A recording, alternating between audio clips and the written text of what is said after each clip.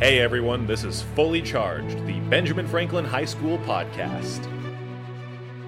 If you're not positive, you're not bringing joy to others. If you're not positive, you're not being creative. If you're not positive, you're not learning. We are calling from the upper 20s saying, don't make our mistakes. So please listen to us. And here are your hosts, Christina Dressel and Trinity Wight. All right, so Christina, I have been thinking about the last couple of days about the importance of positivity in our students because, when we look at the world today, there's a lot of negativity, happening around us. But then also, in the classroom or around the school or opening ceremony, we see it in our students too. And I'm sure as an advisor, you see that too, right? Yeah, I'm glad you brought that up, Trin. So as an advisor, I definitely see it, but one other place where I actually see it a lot is in teaching student government, and it's kind of in a unique way, a unique symptom of a lack of positivity is a lack of creativity. That's where I see it, where because the students are kind of down, they're missing the spark to come up with ideas. And that's not all the time, right? Some days when they are feeling more positive, you can tell because of the quality of the ideas that they come up with, if that makes sense. So yeah, totally. I think that there's an interesting connection between one's positivity and one's innovation.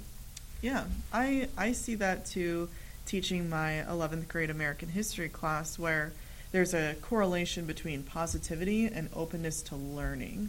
So many of my students, and I think this is just the way that maybe American teenagers are, or maybe worldwide teenagers, I don't know, but they come into the class and they are wondering why we're learning about these things, and they're stressed out by homework and their job and their sport and their friendships and what's happening in their family and then what's going on in the world.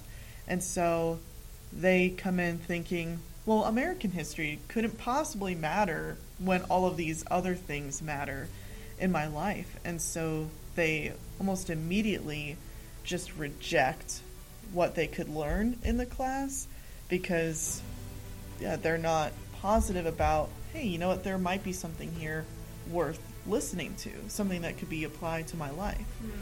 There's a sort of relativism that's happening with positivity where someone's only positive about something that's immediately gratifying to them. And I think that that's seeping into our students' generation where, if something's not immediately funny, it's like it can't be positive or it can't be meaningful to me. If something's not immediately satisfying, then I'm not going to put my heart and soul into it because I'm not getting anything out of it. Where it's actually the reverse should be the case, where it's like, the more you put into it, the more satisfying it's going to be. I think there is something to being a naturally melancholic person. You and I talk about that.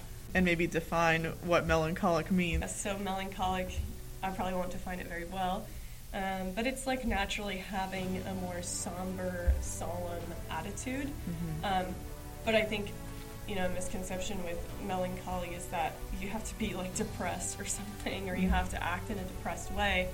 Whereas I think, people who are melancholic, they can still definitely be positive. It just might look a little bit different, but. That's right. As one of these melancholic types, I have to consider this on a pretty regular basis because I can find myself getting into these ruts where I'm only focusing on the things that are going wrong, and it's hard for me to break out of that. So I think there may be two good ways to help us break out of this rut. One of them is humility, and the other one is gratitude. We have to remember to not take ourselves so seriously all the time. There is an appropriate time, place, and manner in which to take ourselves seriously.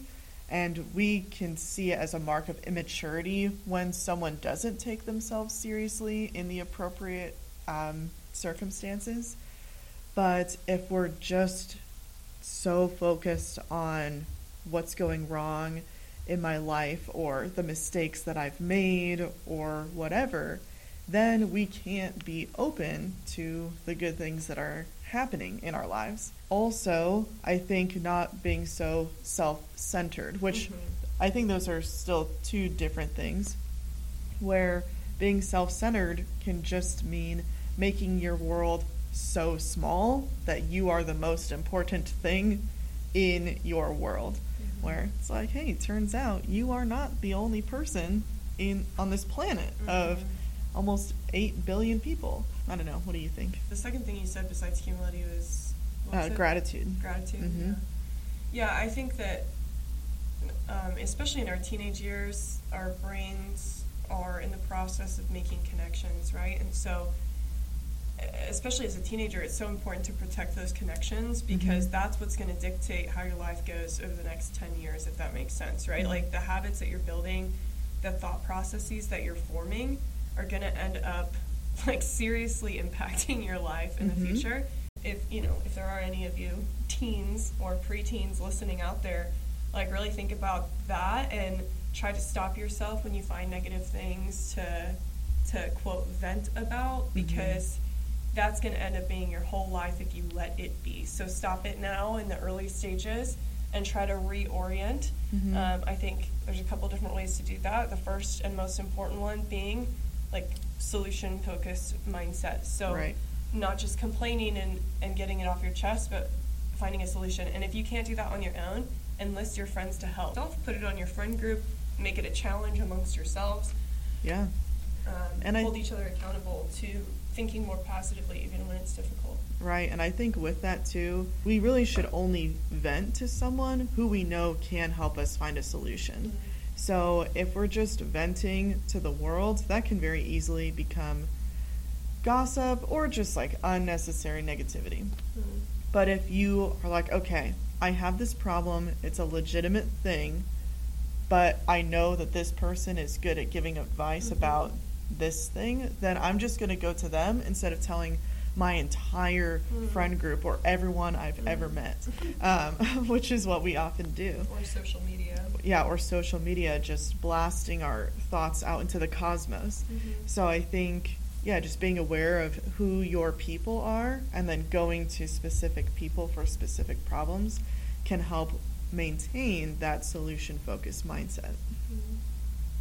Yeah, we've talked about a lot of different things, perhaps in a way that was, disorganized or anything. So, like, what do you think are key takeaways from this conversation? How can we kind of summarize it in the bullet point version? We started by talking about a lack of positivity, and so... And how that impacts creativity. Yes, and how that impacts openness to learning at school, which is what we're supposed to be doing, right? And so we talked about the importance of humility by both not taking yourself too seriously and not being self-centered and being more others-focused, and that can help. And then also being solution-focused when it comes to being kind of stuck in this negative rut and going to people who we know can really help us.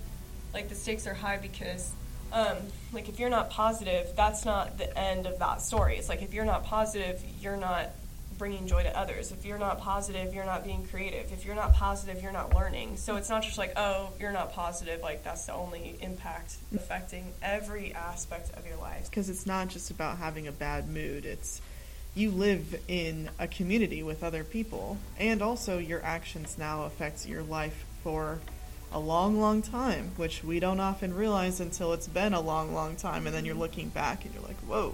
So we're only like 10 years older than our students, but I think that gives us a unique perspective in that we are calling from the upper 20s years saying, don't make our mistakes. So please listen to us. Yes. And if you want to talk about it more, you can find us and we can talk about it. Yeah, for sure. Yeah, we'd love to hear what you guys think about it. Thank you for listening to Fully Charged.